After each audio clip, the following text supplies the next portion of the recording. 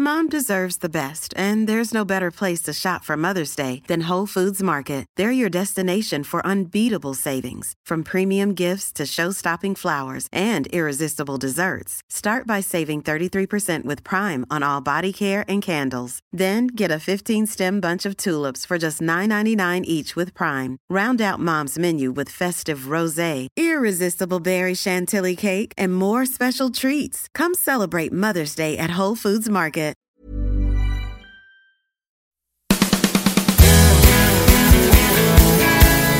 I'm Andrew Millen, and you're listening to the Celtic Soul podcast. My guest on the show today will be Johnny Martin. Johnny, born and bred in the Gorbals, attended his first match with his dad back in the late 50s. A lifelong Celtic fan, Johnny now lives in my hometown, Drogheda. But he's also went on a few journeys with his walk in life, and he's walked all around the world. And a very interesting character is Johnny, and he has some great stories from his home and away travels with Celtic. And with travel opening up now again back to Glasgow from Ireland, I'm sure I'll be bumping into Johnny regularly at bus stations, airports, and maybe even at the bar at Brazenhead, because we're generally heading in the same direction on match days towards Celtic Park. Folks, thank you so much for the continued support. As you know, we produce free content across all our platforms. We don't have a Patreon, and we don't put any of our content behind the paywall. But if you can afford it, please visit CelticFanzine.com, where you'll find a donate button. And if you hit that, you can donate for the price of a pint. And those donations help us to continue to grow the podcast and our independent Celtic media platform as we enter our 20th season producing independent Celtic fan-driven media. And I would like to say thank you very much to Charlie Glavin and the boys from the Pat Glavin Cork #1 Celtic Supporters Club for sponsoring this episode of the podcast, our first of the new season. And I'd also like to thank them for coming on board again this season by signing up to the Supporters Club fanzine page. All their members will now receive a digital copy of each issue in their inbox, and also a print copy and a free t-shirt is in the post on the way down to Cork. We're still looking for episode sponsors for the podcast for the new season, folks, and for the fanzine, and thanks to everyone who reached out to us and signed up already. Advertisers have the benefit of advertising across all our platforms: video, audio, fanzine, both print and digital, social media, and on the website. We are fully fan-funded and sponsored by Celtic-minded businesses, Celtic supporters clubs and individuals who share our values. And for more information, you can contact us through the website, on social media, or you can email us at info@celticfanzine.com. And if you visit our website, you can also support us by becoming a member, buying some of our merch or a fanzine, subscribing to the fanzine, or as I said earlier, donating for the price of a pint. And you can also visit our shop and check out our latest t-shirts, badges and merchandise. The plan is to still bring the podcast out each Friday as travel opens up, and the bonus podcast will go out during the week. But this episode of the podcast is a little late because I enjoyed myself a little too much in Glasgow and was lucky enough to get tickets for both the West Ham friendly and the FC Midtjylland game. And I hung on for a few days each side of the games to hook up with old friends and enjoy a couple of pre- and post-match pints in some of Glasgow's finest pubs. And it was great to be back. Great to see the businesses thriving again, and the sun was out, the fans were out, and if you haven't been lucky enough to get a ticket for Celtic Park, you're going to really enjoy your homecoming, because it was special walking up the Celtic way, I have to say. Richie is walking away, a graphic designer, on the new issue 116, so once we've that ready, we'll get it out in the post to all our subscribers, and we'll have details up on the website if you want to order a single copy. You can still download the digital edition of 115 and check out our back issues on the website. And if you never want to miss a copy of the print or the digital edition, you can subscribe for as little as $5.99, and all those subscribing for 12 issues will receive a free t-shirt. So please visit Celtic Fanzine TV on our YouTube channel and hit the subscribe button, and check out our playlist where you'll find all our shows: Talking to Terrace, Celtic AM, Millish Meets, Celtic Soul Shots, the Grand Owl History. We've got bits and pieces from Celtic from the press conference we do with them, and you'll also find all the Celtic Soul podcasts now on YouTube. And I have to thank David Potter for the recent Grand Owl History podcast, which we dedicated to the memory and the life of Charlie Gallagher, who will be sadly missed by Celtic fans who knew Charlie, and also those lucky enough to have seen him play. Don't forget, all the Celtic Soul podcasts are available across all platforms, so please follow or subscribe. It doesn't cost anything on your preferred provider. All podcasts, both audio and video, are also available on our CelticFanzine.com website, where you can also subscribe to our newsletter. keep up to date with what we're up to. As I said there earlier, I loved getting back to Glasgow. Unfortunately, I couldn't stay for the unveiling of the Great Hunger Monument in the Calton, but thanks to Heinzie for posting up pictures and videos on social media. For those of us who couldn't make it, I'm sure it will now be a regular stop for people to pay homage to, I suppose, the forefathers of our club and our ancestors who travelled to Glasgow for food and I suppose a better life. And I suppose the biggest tribute to the famine is Celtic Park, but it's great now to have this monument to those who made the journey, and I suppose remember those who died during those dark times. On the playing side now, we do need some major reconstruction in the defence. The West Ham game showed us that there's just so much work to be done. We should never be getting pumped at home by 6 goals. Although there was signs going forward of what the manager's all about and the style of play he wants to play, and we did play well for, I suppose, small periods in the game. But look, we just need to get the defence overhauled, and it's not fair on the young lads having to carry all this. It was two very young centre halves in there, and they just were up against quality, experienced Premier League players who play at a higher level than us. Let's be honest.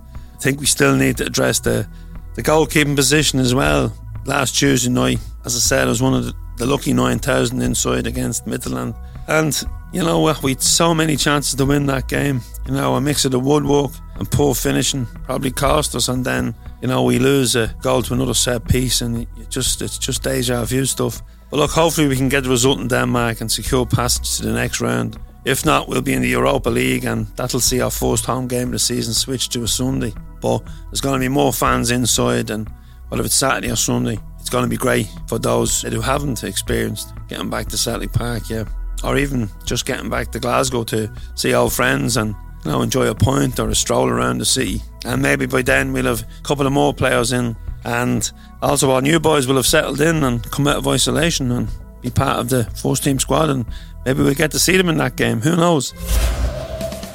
My guest on the show today is Celtic fan and Gorbals boy Johnny Marron, a lifelong Celtic fan whose dad took him to his first game in the late 1950s, and since then he has travelled home and away with the boys, and he has a tale or two to tell. Johnny Marron may live in Drogheda, but in his heart it's always been in the Gorbals in Glasgow, where he was born and bred, and where his love affair with Celtic Football Club first began.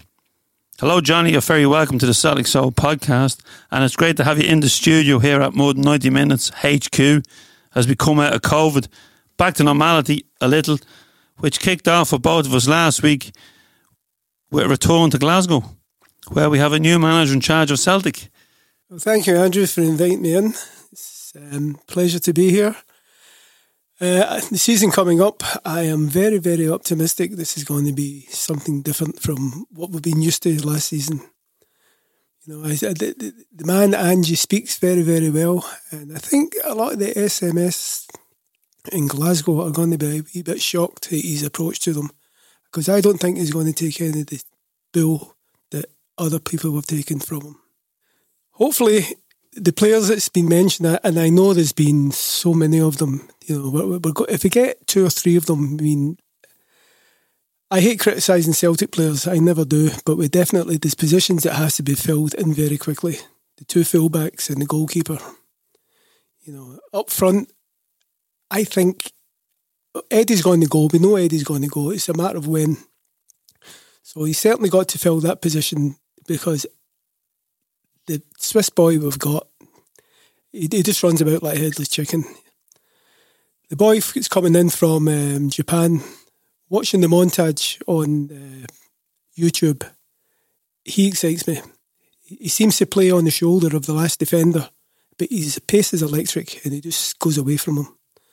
So we get him in. I know it's going to take another 4 weeks to get him quarantined, bedded in, training with the boys, finding out the system we're going to play. I think everything's going to start looking good for us.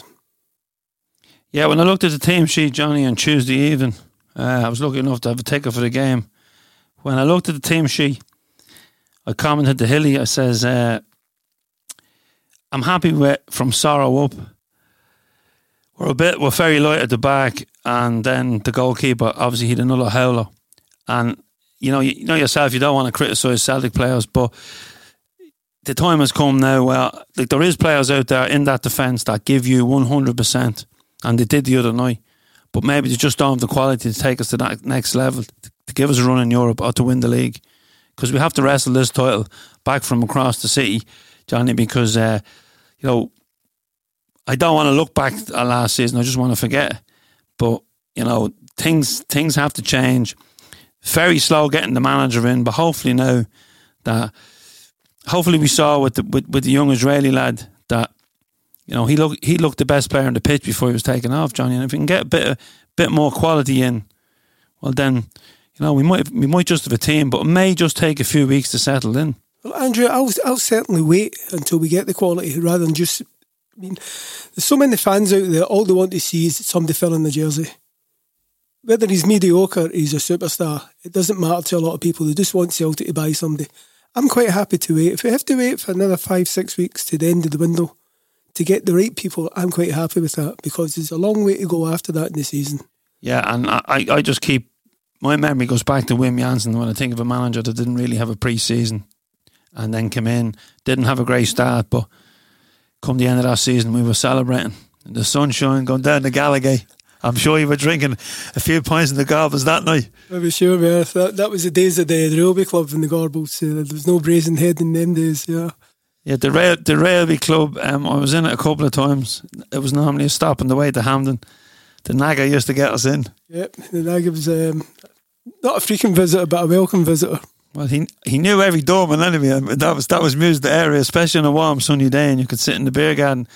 Yeah, but Johnny, look, it's a new season. I regularly bump into you at bus stations or in the airport, even though we now live in the same town. But I think I only met you once during the lockdown when I was out walking with the dog. And although we had contact through social media, we thought things could get better that day. They only got worse. We didn't think they could get any worse, but the season dragged on. But it's great to hear that you're positive now about the new manager and hopefully the dawning of a new era with some new players coming in and then players going out. But as I said, Johnny, it just needs time and I think the fans need to be patient with this one. I fully agree with you 100%, but unfortunately, knowing the history of a large number of our fans, they have no patience. Everything has to be done tomorrow, irrespective to the outcome. It has to be done tomorrow, which I think that mindset is going to have to change. It will change because I do believe that Ange will bring the people in who he feels will do what the job is intended for them. Not just filling the jersey. Look at me, I wore the shirt. Hopefully things... it's not hopefully. Things are going to change this season. I know it is. Yeah. And do you think that... I'm just shocked that he hasn't brought in his own assistant. Well, there's another story, isn't there? I mean, what happens up there is it's John Kennedy. Now, again, I'm not criticising John Kennedy, but is he there for life because of his family connections and because he a bad injury as a young player? I don't know. But we don't know. If you look at what Chris Ayers said during during last week about the one person that he's got to special mention was John Kennedy. We don't know what goes on behind the scenes.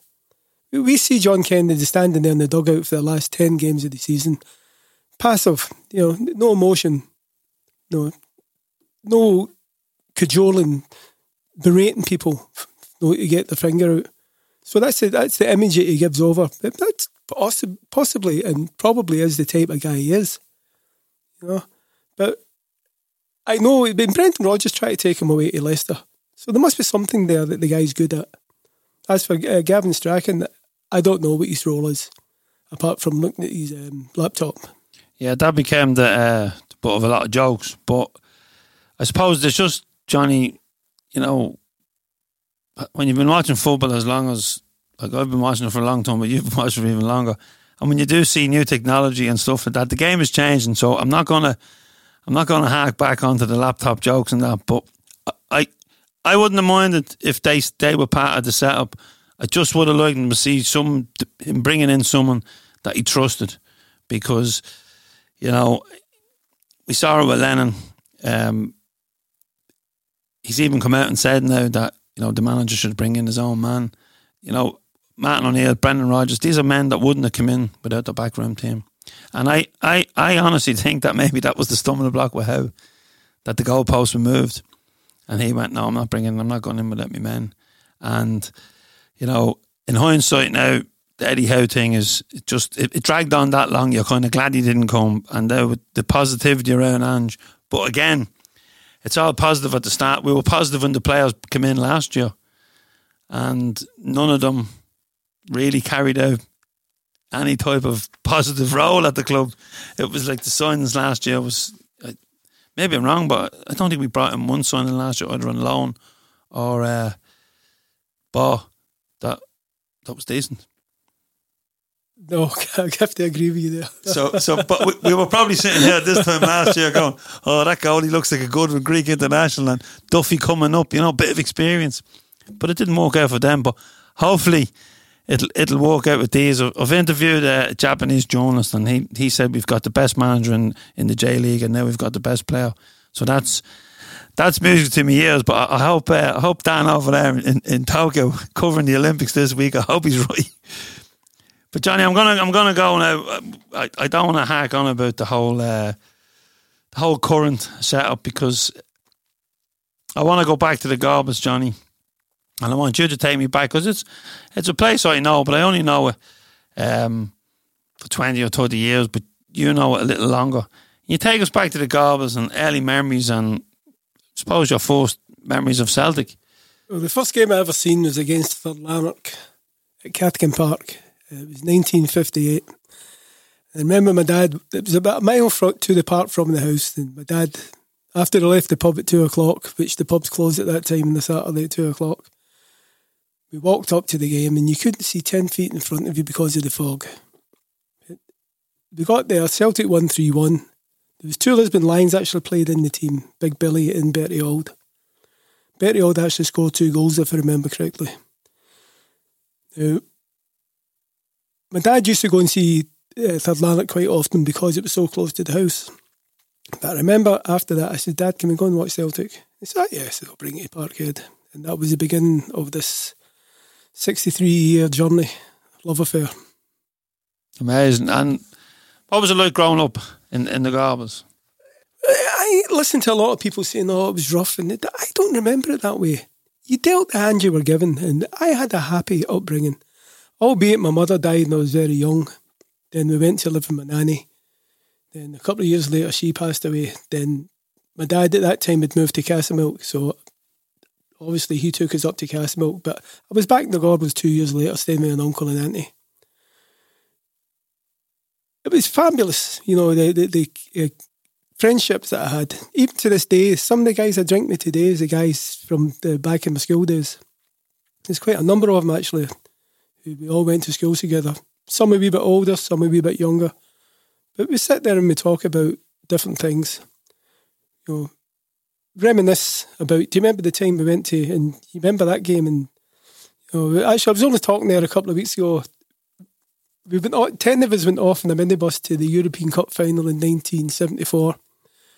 We weren't in it. Atletico Madrid cheated us out in the semi-final. But we had everything booked, so we went anyway.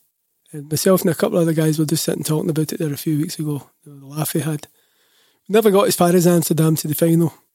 We got as far as Ostend, and the guy who was carrying all the petrol money lost it. So we all piled back in the bus, back onto the ferry, and we ended up in the Lake District, then a caravan park for a couple of days, until it was time to come back to Glasgow. But people weren't affluent there then the way they are now. And I remember I quit my job so that I could get my holiday pay to go to Amsterdam. That's how mental it was. Well, Johnny, I'd say now, if Glasgow was in that final, you would have found petrol money somewhere. Or if Celtic was in that final. It was certainly a holiday to remember, and some of it to forget. Then later on that year, we formed the Frank Celtic Supporters Club, which is still active in the Gorbals. I was a founding member. And there's one other founding member still travels with the bus, John Comiskey.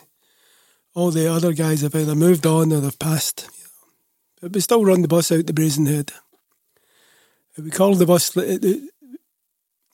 it's like a time machine because it's a 14-seat minibus and it's often 40 in it going to Parkhead. Explain the Franks, the name. It came from St Francis School, St Francis Chapel in the Gorbals, which is not the Franciscan brothers. You know, the building's still there, but they moved down to Dunscotus, which used to be St Luke's. We had the inaugural meeting and there was about 30 people there. And everybody was putting in ideas, what would we call ourselves? And somebody says, well, why don't we call ourselves St Francis? So we shortened it to the Franks. As I say, the bus is still running to this day, 14-seater. And we liken ourselves to the US Marines because we leave nobody behind. It must be something coming out onto buses from that pub. I've been on a few myself, that, especially going to away trips. I think we went to Edinburgh one day. There must have been 60 on the bus. It was a 50-seater, but it was standing room only. And I was in there the other day. I was in talking to Jan the morning of the Midtjylland game, and where I was sitting, right in front of me, there was a big, huge frame picture of the Franks in Las Vegas. So that you jogged the memory now, and but the Gorbals is mentioned the Brazen Head. That's kind of the heart of it now. Obviously, it's changed now as well. You know, the tenements are gone, and you know it used to be, I suppose, that a real strong Irish community, but I suppose it's mixed now. Is it? Well, it was always mixed. You know, people don't realise that. There certainly was a massive amount of Irish diaspora who lived in the Gorbals when I grew up. But there was also Latvians, there was Polish, there was Russians. You know, it was such a broad mix, it was unbelievable. But everybody got on with each other. There was nothing like what we get now in different parts of the world, you know, because of your religion, your race, whatever. And it's still the same in the Gorbals today to a certain extent. I mean, everybody in the Brazen is welcome, irrespective to where you come from. You know, I know pubs on the other side of the city where you couldn't walk in. You know, all of a sudden all the heads are cranking round saying, who's that? In the Brazen, nobody gives the monkeys, yeah. Oh, I love it. I love a good night in the Brazen. I had a few points before the game, and when I did enjoy it, it was nice to be back because it was 500 days, and I think it was more than 500 since I had a point in the Brazen. But yeah, Johnny runs a good shop, I have to say, and he was. John's sound as a bell. He was very welcoming. We sat with Bina went in, and the first point was on the house, which. Funny enough, I've been in a good few pubs in Drogheda, and still waiting for the first point on the house after the lockdown. But maybe I'll go to one and I'll get one at some stage. But the Gorbals, I said, right? When I think of the Gorbals, I think of Paddy Crerand and I think of Charlie Gallagher, who passed away last week and was buried. A great player and a true gent and such a modest person. As a young fella, I used to see Paddy and Charlie walking the streets of the Gorbals. They used to go to St Luke's Boys Guild to play snooker on a Sunday night. And that's where you would see the two of them. Now, Paddy lived across the street from me, almost diagonally. And I remember there was about 5 or 6. I went up to his door to ask for his autograph. He gave me one stern look and he says, I'll sign it this time. Don't ever come back. okay, Paddy. Ran down the stairs. Now, they're both Guido people. The people are from Guido, as is Aidan McGeady's. So a huge connection there. Charlie McGinley, of course, living in Edinburgh now, but Charlie's also from there. And I think I've said it on the podcast last week that Charlie boasts that he won a junior medal in Donegal. But Crerand or Gallagher didn't, you know. They might have won European Cups, but they didn't win a junior medal with Guido. But what's your background, Johnny? You know, where does your family come from? My family originally came from County Monaghan, in a little village called Donamoyne. It's just outside Carrickmacross. Now, I've been back there. The original family house is still there. All my past relations are all buried in the local graveyard. You know, I had a cousin in Glasgow, Margaret Bonney, who took it into her head about 10 years ago to do the family tree. And she persevered for years and years, but then she got to a stage and it all stopped. Now, 6 years ago when my daughter was getting married, Margaret and her husband Sammy, plus my other cousin Lena and her husband Alan, they came over and they went up to Carrickmacross And they went into a shop, a spar shop, and she started speaking to the girl on the checkout. And she explained the reason why she was there. She's looking for the family tree to continue it. And she said, sure, you go down the street there and talk to Mary, she'll sort you out. So she went down and met this lady, gave her all the information, what she had, and she says, I'll be back to you. About 3 hours later, the girl rang her. Says, I've got the rest of your family. So a couple of days after the wedding here, we went up to up to Monaghan, to have a look at everything, take photographs. It was unbelievable. And it was quite, it was a terrific fait accompli for Margaret, because she spent a fortune, and all the time she put in, and actually last year she sent me the whole family tree from both sides of my family. And it was quite interesting. I won't get into it, but it's quite interesting on my father's side. His great-great-grandfather was from, but on my mother's side, they came from the islands in Scotland. And one of my distant relatives away back in 1854 or 56 was the Marquis of Inverkip. He was a wealthy gentry person. But through the years, obviously, that dissipated. I always said you had money, Johnny. I wish I had it now, yeah. But that dissipated through the years, There was a falling out somewhere where my granny's mother fell pregnant out of wedlock, and she was disowned by the family. And that's how she ended up in the Gorbals. And my father was... His father's father, and his father's father lived in the Gorbals when they left Monaghan way back in the 1800s. Wow. And to go back that far, Johnny, is amazing. And it's brilliant. And you're only living down the road now. There you go. I've actually lived longer in Drogheda than I did in Glasgow. Yeah, that's it. But you've still kept... You still have your place in the Gorbals. You've still kept... Well, it's just up near Hampden. It's not so much in the Gorbals, it's just up near Hampden. Well, I've spent so much time in Glasgow, over to see Celtic, and between staying in the hotels and staying with friends and staying with relatives, and I don't know about you, Andrew, but when I stay with somebody, it's uncomfortable. You can't do the things you do on your own if you're in the house, So it'll be 20 years ago this year, I remortgaged my house and I bought a place in Glasgow, and I still use it more than regular, believe me. I got my money's worth out of it. Well, I always said, don't buy in the Costa del Sol or Mexico. Buy a holiday home and just down the road from the Gorbals. That's it. Now you have it. You mightn't get the weather, but you'll get the crack. Yeah, but just staying in the Gorbals before we move on. Benny Lynch is from the Gorbals.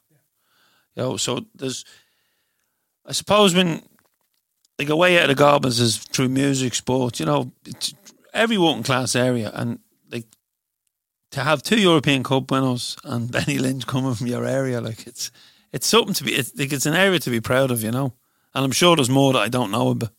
Oh, there's Alan Pinkerton, who started the Pinkerton Detective Agency in America. He was for the Gorbals. Sir Thomas Lipton, he was for the Gorbals. I mean, this an ex-Prime Minister, Bonner Law, came from the Gorbals, British Prime Minister. I mean, there's quite a number of people that you possibly, obviously, haven't heard about. But there's a lot of people from the Gorbals went on to better things. It must be worth doing if someone does a walking tour of the area. It'd be well worth doing. Yeah. Well, about 1980, I was out working in Germany, and I was coming back. I get the train from England up to the Central Station, and I was walking to the house in the Gorbals. And for the first time, I was, what age is I'd be 27, and I looked up and I said to myself, I've never seen that before. Different things, and it kind of intrigued me. And I started buying books on architecture about Glasgow and the Gorbals and the Oatlands, the surrounding areas. And as you say, I used to go in little jaunts by myself, have a look at places. And without a shadow of a doubt, Glasgow is the most architectural, beautiful city in the world. It's funny you should say that, Johnny, when I'm walking around Glasgow with Sandra's culture vulture. If I was in Glasgow on my own, I'd see the inside of pubs. Might go to a gig, definitely go to football. But when Sandra's with me, I've been on the Red Bus more times than I count. I've been in every museum. But one thing she always says, look up. Just look up. Look at the architecture. You know, in the beautiful, you know, the stories that's in it. Because when you're looking straight in front, you're really looking at shop fronts. But it's only when you look up, and it's a very, very historic city. And look at Central Station even. I done the tour underneath it just before the lockdown, the Monday after the St Mirren game, and again, Cassandra was with me, and well worth doing, you know. And it's funny, when we were in Central Station, the lad that does it, I forget his name, with the long beard, he's a great character. He was saying that when the whatever sickness came back from the war, he was showing us, you know, pictures and that of all the people dead, lying dead and sick in Central Station, and the women were coming in to identify their husbands, you know, coming home from the war, because they had brought back a disease from the trenches, and it was just, and then, you know, within a couple of weeks, we're in a pandemic, like, and you're kind of going, imagine that now, and all of a sudden you're looking at mass graves in some countries, and you know, just mad the way it goes. And because I was in the Gorbs the other day, Johnny, and because you're in characters, there has to be some characters still there, and some characters that come through them pubs and that. There's one guy who's still around, James Spencer, a legend, an absolute legend. He's actually an uncle of Johnny Spencer, played with Rangers and Chelsea. Years ago, they used to allow the orange parades to go through the Gorbals, and it used to cause an awful lot of, obviously, unhappiness. And one year, James decided, the big Lambeg drum, that he was going to throw himself straight through the middle of it. And he did. And for years, James had to go to the Cumberland Street police station the day of the walk. But he used to bring the sandwiches with him, the flask of tea. But in the flask, the whiskey, hot whiskey, you know. And so by the time I left there at 5 o'clock at night, he'd be drunk, you know. He's still around, you know. I remember when Nakamura played with his Japanese TV, came into the Brazen. And who did they interview about? James. And nobody, we can't understand what he was saying. So the Japanese guys definitely had no chance of what he was saying, you know. And it was broadcast live, apparently, or shown in Tokyo. You know. You can just imagine what they thought of the people in the Gorbals. If you told him the story of the drum, I'm sure he would have loved him. But I'm also intrigued now to find out, Johnny, because I know you a long time, but generally when we meet, we're talking football. Or we're running for a bus, or we're running for a plane. Drogheda, Johnny. Now, I've heard loads of stories about Balbriggan and the connections, the likes of Freddie and, you know, the people that are from Balbriggan, but Drogheda doesn't have a connection with Glasgow. So how did you end up here? Was it love? Was it walk? Or was it both? Okay, like everybody else, he came to Balbriggan camping every year with the Boys Guild. You know, guys came back for years and went to the same girls and eventually married them. Now, I came because of a girl in Balbriggan, but it didn't work out, which was to my benefit now because of who I'm married to, you know. But for 27 years, the Boys Guild came to Balbriggan camping for 6 weeks every year. And 2 weeks before the Scotties, as we were called, would arrive, the girls would dump their boyfriends. So come the disco in the town hall on the Friday night, there'd be mayhem. But Sunday night in Red Island, or Saturday night in Red Island, when the Dubs come up for Dublin, the Balbriggan boys and the Scotties stood shoulder to shoulder. And so I have lots of great friends. Don't see them as much now as possibly I should. But I have lots of great friends in Balbriggan. You know, so I stayed there for the first 8 years, up until I got married. And I wanted to get a flat there, and I was told a flat, no, we're moving to Drogheda. My wife's from Drogheda, she's from Bolton Street. She was living out in Colway Hill at the time, down in Monster Boys. So that was it. After the first year of marriage, work here was virtually none, you know. And I was a carpenter by trade. So I said, look, I'll go head off over to London. I'd been in London, I knew London, and I got a job straight away. My first daughter was born on June of 85, and in August, Caroline and Samantha moved to London. And we had 2 boys in London, Gary and Ryan. We stayed there for 5 years. Then after that, I said, nah, I don't want to raise my children in London, so we'll head back home. So fortunately, we were lucky enough to have bought a place in Dagenham at the time. So we came back, we had a wee bit of a nest egg, so we bought the house in Meadowview where we still stay and where I'll never leave. I keep saying, even if I win the lottery tomorrow, I'll stay in Meadowview. Oh, well, like, money can't buy you comfort, Johnny, and like, you know, as Paul Heaton, when he was in the podcast, says, you know, money was never going to change me, and he's made it quite a bit. He said, fame might have changed me, but money was never going to change me. He says, what am I going to do? Live in a bigger house and build walls so I can hide behind them, and drive a bigger car so I can look down on people. You know, so yeah, I know exactly where I come from. I wouldn't leave my little house because if I won the lotto, because I just blow all the money and I just go on one big party, Johnny. Because like I wouldn't leave the house, but I'd probably park the yacht on the Boyne.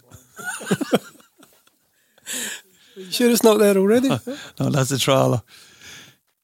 Yeah, and funny you should say that the Boys Guild. When we had Jim McCalliog on the podcast, Sean Wilson messaged me and Sean's from Balbriggan, and Sean was quite a good footballer. He would have played League of Ireland and Leinster League, and he said he remembers playing against them when the Boys Guild would come over, and obviously Jim went on and, you know, made a decent career for himself. There's an awful lot of good football players come out of Gorbis who never made it. You know, then there was other guys who could have made it, but their lifestyle put an end to that. I think that's everywhere, but isn't it?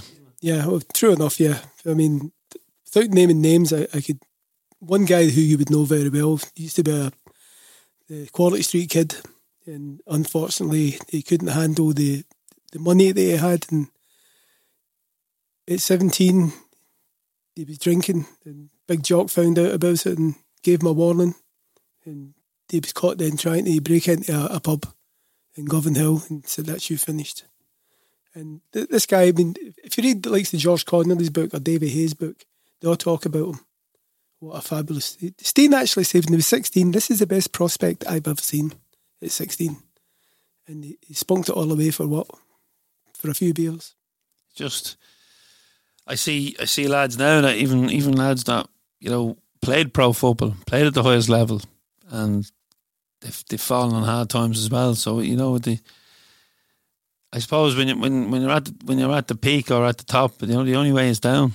You know, so it's probably, if you have the right mindset, you'll stay at the top. But I think the players now have I think if he was playing now, he would have got more chances. Oh yeah. Because I think we've 1 or 2 in the team that seem to get plenty of chances. Yeah, true enough. You know, but yeah, like you said, you walked away, Johnny, the building trade. You walked in London, but I know you've been to Nigeria because you've Ghana and Indonesia. Places you wouldn't really be on the map for going for a nixer. But there must be some great stories on them travels as well, trying to get to see games, because I know how much Celtic means to you. I was actually thinking today, when I was driving home, when we first got married, and money was very tight.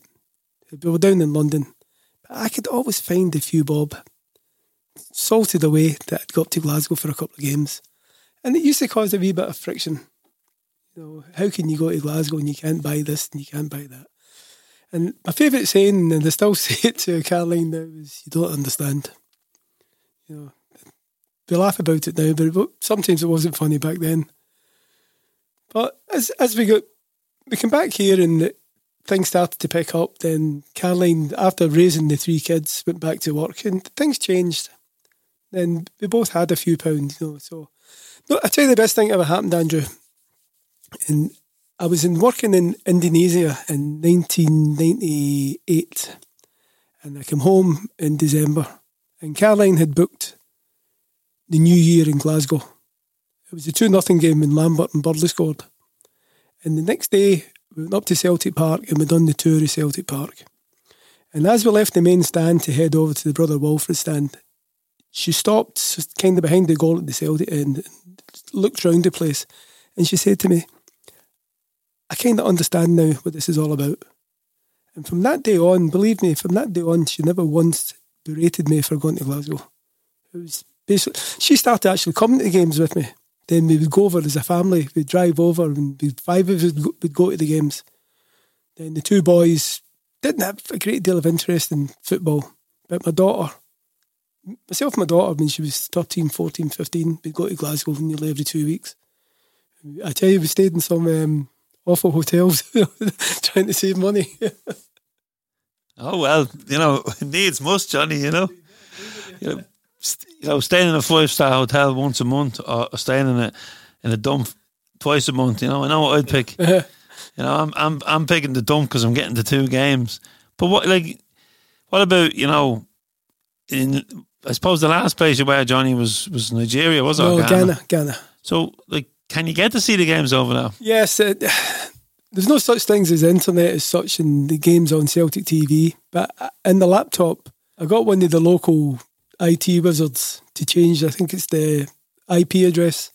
Then I sent to Celtic, paid my subscription. So I'd watch it, but the streaming was terrible, you'd see it and you wouldn't see it. But one of the best nights I had in Accra was the night we beat Barcelona. It's one of my biggest regrets. 2 games, my biggest regrets watching Celtic that I didn't get to was the Barcelona game. But we watched it in an Irish bar called Ryan's, of all places. And that night Chelsea were playing, I think it was Shakhtar Donetsk, and Man City were playing, they were playing a German team. And one of them drew and one of them lost, and we beat Barcelona. Well, I let the English crowd know 1,000 times that night. They keep telling me, what are you watching that for? You're going to get slaughtered. But we didn't. And it's probably one of the greatest nights in Celtic's history. The other game, which to this day still vexes me that I missed, was we beat Liverpool at Anfield 2-0, Hartson and Thompson. I was all set to go. I had a ticket for the game, I had a flight at 12 o'clock, and about 10 o'clock that morning on the site in Clonsilla, we had an accident. So I was being brought a wee bit of corporate entertainment. I had to phone the guy up, so I can't go, so I need to stay here. And that night when I sat and watching the game, and I kept saying to myself, again, another game that I'd have loved to have been at. But I've been to thousands of games, It's always the one that, that got away because you don't remember all the ones you've been at because you're going, I should be there. Or I was lucky enough to be in Anfield. I got a ticket, just got word of a ticket the night before, and Mark Bourke managed to squeeze me onto a flight the next day to Manchester. And yeah, it was a great night. But I remember that day, and I remember Mark, and he was like an unsung hero. There must have been 20 lads on that flight without tickets, and he walked his ass off on a mobile phone all day, and no matter what part of the stadium they were in, because I think when we got on the plane, I was the only one with a ticket. I remember Jerry Gillen saying to me, he's going to have his work cut out getting us all a ticket, but you know how them boys walked. If they got contacts here and contacts there, but I think people don't see that as well. They just see they don't see the work that the people put in running clubs and that goes on behind the scenes, making sure that their members get tickets. And it's a thankless task for a lot of people. But he did it. I remember him in an Irish club. We went to this Irish club, and I remember him walking up and down, and the phone, he was inside, he was outside. There's thousands of Mark folks around that will walk their ass off to get tickets. Yeah, we have one, John Comiskey, in the Brazen. Well, again, it was in the Railway Club then. I was over for a couple. I had travelled to Glasgow to go with the lads out the Franks, and the night before, we're leaving the Sunday, and the night before it, all we had was one ticket between 12 of us. And he says, I'm keeping. I say, I'm taking the ticket. It's, no. I says, you have the ballot. It's, no. I says, I'm keeping the ticket. We got to Glasgow Airport on the Sunday afternoon for the flight to Malaga, and the flight was delayed. And it was only then he took out an envelope and gave us all our tickets for Seville. If it wasn't so ugly, I'd kissed him. Oh, Seville, Johnny. Same thing with the tickets. I think at the time, we had 24 season books and we got a 50% allocation. So that was 12. And we had a rule then that was like, whoever travelled on the bus, Hilly had it was a pen and paper, and you got the tick for the trip. So he walked out many trips everyone had done, and told the lucky ones, told the unlucky ones, but some of the unlucky ones came, and So we bunched together and got a couple of Porto fans, and maybe one or two might have got stolen from touts, but I don't know. I was walking the other way at that stage, but most of the lads got in, and one or two maybe had to watch it in the fan zone. But you know, so many great memories, Johnny, and like. But as you said there, you spoke about two you missed, but there's plenty you didn't miss. Oh, definitely, definitely. Too numerous, you know. I mean, I could sit here at midnight before I stop talking about it. This one European game that always stands out was when we beat Juventus 4-3. To me, that was an ultimate. Lubo that night was superfluous. You know, there's no other word for that. That was Lubo's crowning game. And unfortunately, he couldn't last for the whole game. They took him off. But he ran Juventus ragged that night. And Big Sutton, a couple of goals that he scored, especially the volley. You know, unbelievable. And it was payback time because they'd robbed us in Turin. You know, and unfortunately, we won our 3 home games. We lost our 3 away games. We shouldn't have lost in Turin.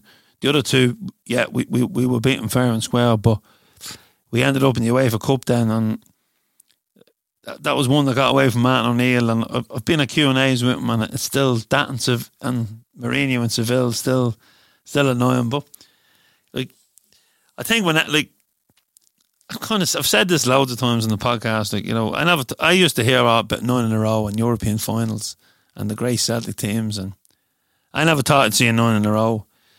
You know, I didn't even know what a quadruple treble was. You know, certainly know now. Nobody knew that. You know, and but to get to a European final, there's something special, Johnny, about Europe, away days in Europe, and you know, just the whole build up to Seville and the madness in Glasgow, like, you know, sand outside pubs and deck chairs, and you know, the bullfighter when we went to Ibrox on the roundabout, and just the whole pantomime and cabaret of it, you know. And it would have been crowned if you know, like, we were all gutted that night. Henrik Larsson, 2 goals in the final. So I suppose when he got his Champions League win with Barcelona, when he came off the bench and won the game for them, I suppose, you know, he got his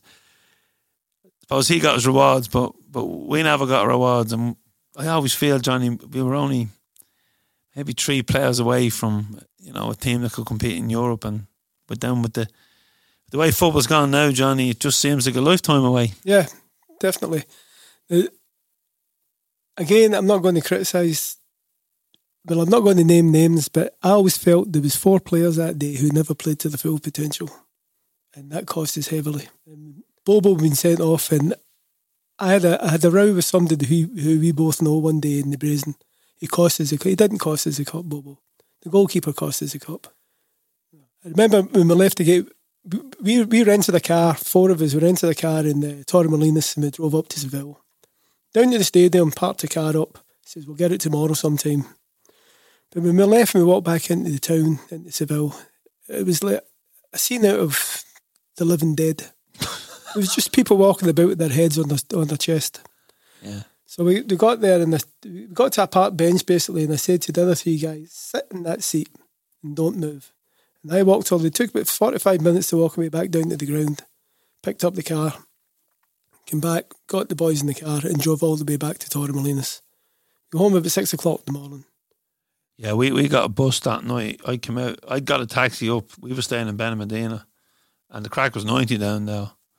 And we got a taxi up. I just couldn't do the bus. I think I'm probably too hungover, Johnny. And got up, and I didn't have one beer for the whole day because I just wanted to remember this. I wanted to remember every detail. And when I left the stadium that night, I just wanted to forget. You know, it's just the way, you know, just the way it goes. But look, I suppose Celtic has brought us everywhere, Johnny, you know. And when you think of it, it's brought us to Las Vegas for a convention. Yeah. Now, when did you ever think that'd happen? And more recently, it brought us to Thailand. Thailand, yes. You know, and hopefully we'll be back in 2023. So, but there's another journey I want to ask you about. You followed Ireland to the World Cup. I went 94 to America, yeah. Enjoy it? Immensely. First time ever in America. And since then, I haven't stopped coming back. You know? I went with Martin Walsh and Peter McCann for Clotterhead, and Jimmy Bashford of somewhere up near Trim. There was 10 of us went. After the Italy game, I never got to the Italy game because I couldn't get a ticket, so I watched in the pub. But after that, I went up to Cape Cod for a week, and we just enjoyed ourselves up in Cape Cod. We left there, went back down to New York for the Norway match. Got tickets for that, no problem. Then we came home. But it was just a wonderful trip. I made, even to this day, I still call them very good friends on that trip. People I'd never met before. But after living in each other's pockets for basically 10 days, I'm proud to call them friends. Yeah, Hilly speaks very fondly of that World Cup and the he, but the best was Eugene and Jerry Lauder Messi on him. Charlie Tyndall and the trip they went on, because when they were in the sky, the travel agent went bust. So they begged, borrowed and stole. I think they even get onto a plane without tickets at one stage, and I think Gary Kelly looked after them for tickets, and it was a case of they were going to Team Hotel looking for guys to get tickets, and in fair play they did, but they managed to get, with this company bus, they managed to get round every game and get home. Very resourceful. So fair play to them. But yeah, I think, every football fan, if the team gets to a major tournament, they should go along for the ride, even if they haven't got guaranteed tickets, because I've been to the Euros, and it's worthwhile doing, because when the World Cups came around, it was a time when I just wouldn't have had the money, Johnny, and then the Euros is a bit more realistic. So, but yeah, and I kind of regret not going to Japan, because we went to Vegas, and we probably spent as much money in Vegas as we would have spent in Japan, So, but it was good watching the games in the New Frontier. I think we watched Saudi Arabia and the Spanish game. We did not watch the Germany game as well. I wasn't there. You weren't there. I obviously flew out after that. But yeah, look. The first year I went was in 2000 to the New Frontier, and we had it out in the car park because they didn't have a hall big enough. And I remember when we got there, and everybody was done up with their evening gowns on and shirts and ties, and the place was full of cops, cowboy hats and the dark glasses. About 2 hours into the thing, the cops were all sitting drinking beer.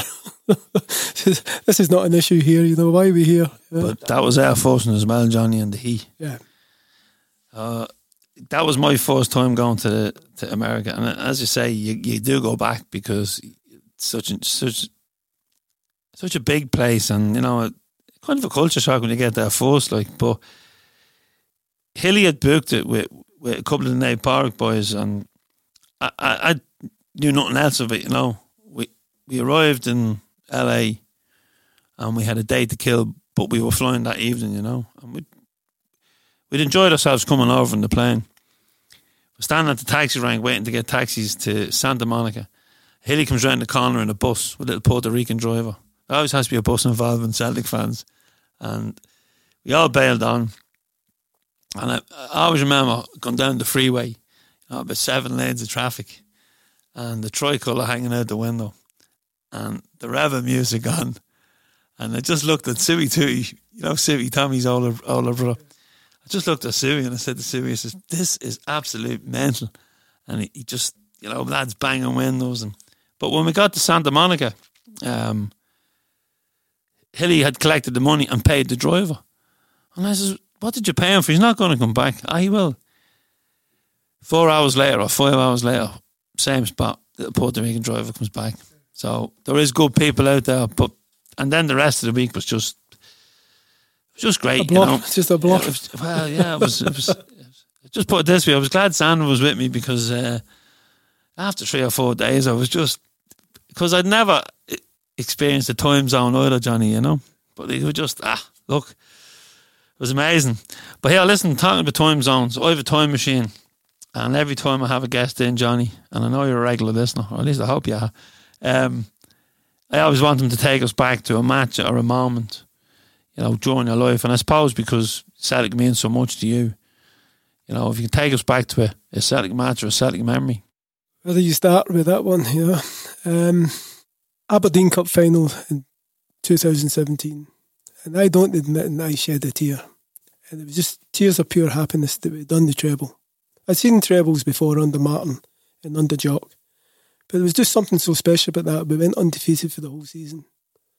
Now, I go to Hampden with the same person. She's a 75-year-old lady.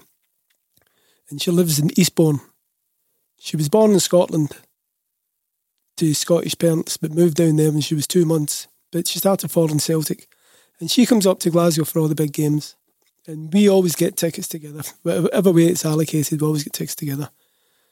And we were there, and when Rogic scored the goal, I started crying. Just tears of pure happiness. And that was ultimate. And I remember saying to Ellen, the good Lord can take me now. That's the God's honest truth. But he didn't. So I'll probably see a few more. Yeah, well, this year, Johnny, we want to see a league title, an automatic Champions League qualification. That's the big catch at the end of it, automatic qualification. You know, and then because if we don't, and our neighbours do, we basically took, when we had our foot in their throat, we not only did we give them a hand up, we gave them a couple of quid in their pocket to see them home that night. And that's the way I feel about it, because if the shoe was on the other foot, they would have broken eggs. Yeah, definitely.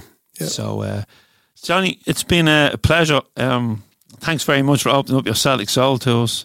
And I'm sure we'll bump into each other more in Glasgow than we will in Drogheda as the season goes on. Yeah. Next 2 home games, I'm over. I used to book up, when the fixtures come out, I used to book up every game to the split. But then a couple of years ago, when you get knocked out of the Champions League or you get into the UEFA, you had to buy another ticket to go home on the Monday. So now I'm just doing it, especially in the climate we're living in today. Yeah. I'm just doing it piecemeal. So I was over last weekend. I'm over for the first home and the second home game. Whether I get a ticket in the ballot, that's in the hands of the gods. But I'll be there anyway. If I don't see it at Celtic Park, I'll just watch it in the Bruising. Hopefully you'll get one, and sure, you wouldn't have heard of a spare one knocking about. You better believe it, Andrew, my friend. No, there was a couple the other night as well, so there was. As I said, Johnny, thank you so much for coming on to the show. Thank you for bringing me in. I really enjoyed myself. Brilliant to have Johnny, yet another guest in the studio, in the flesh, for a chat.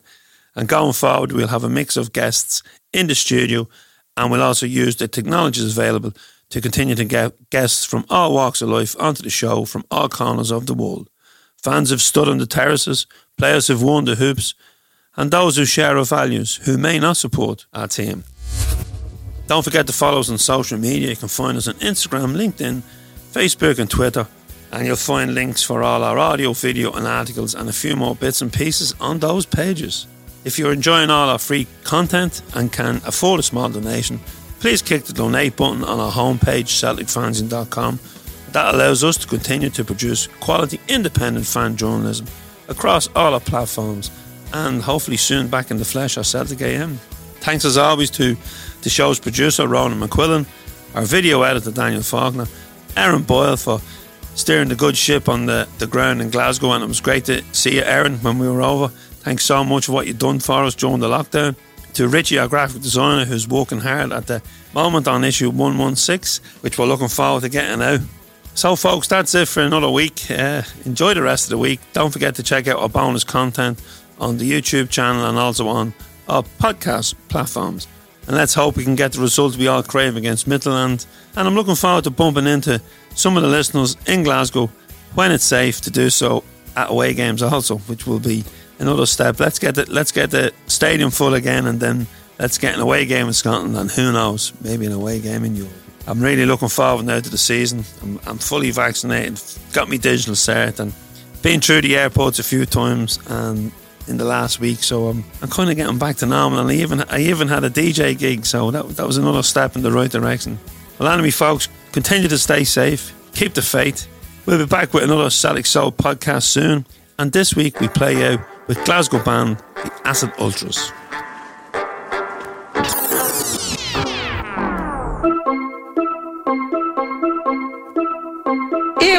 say now, make me introduce you to the Acid Ultras. Come up, come up, come up, like the sweet sunrise.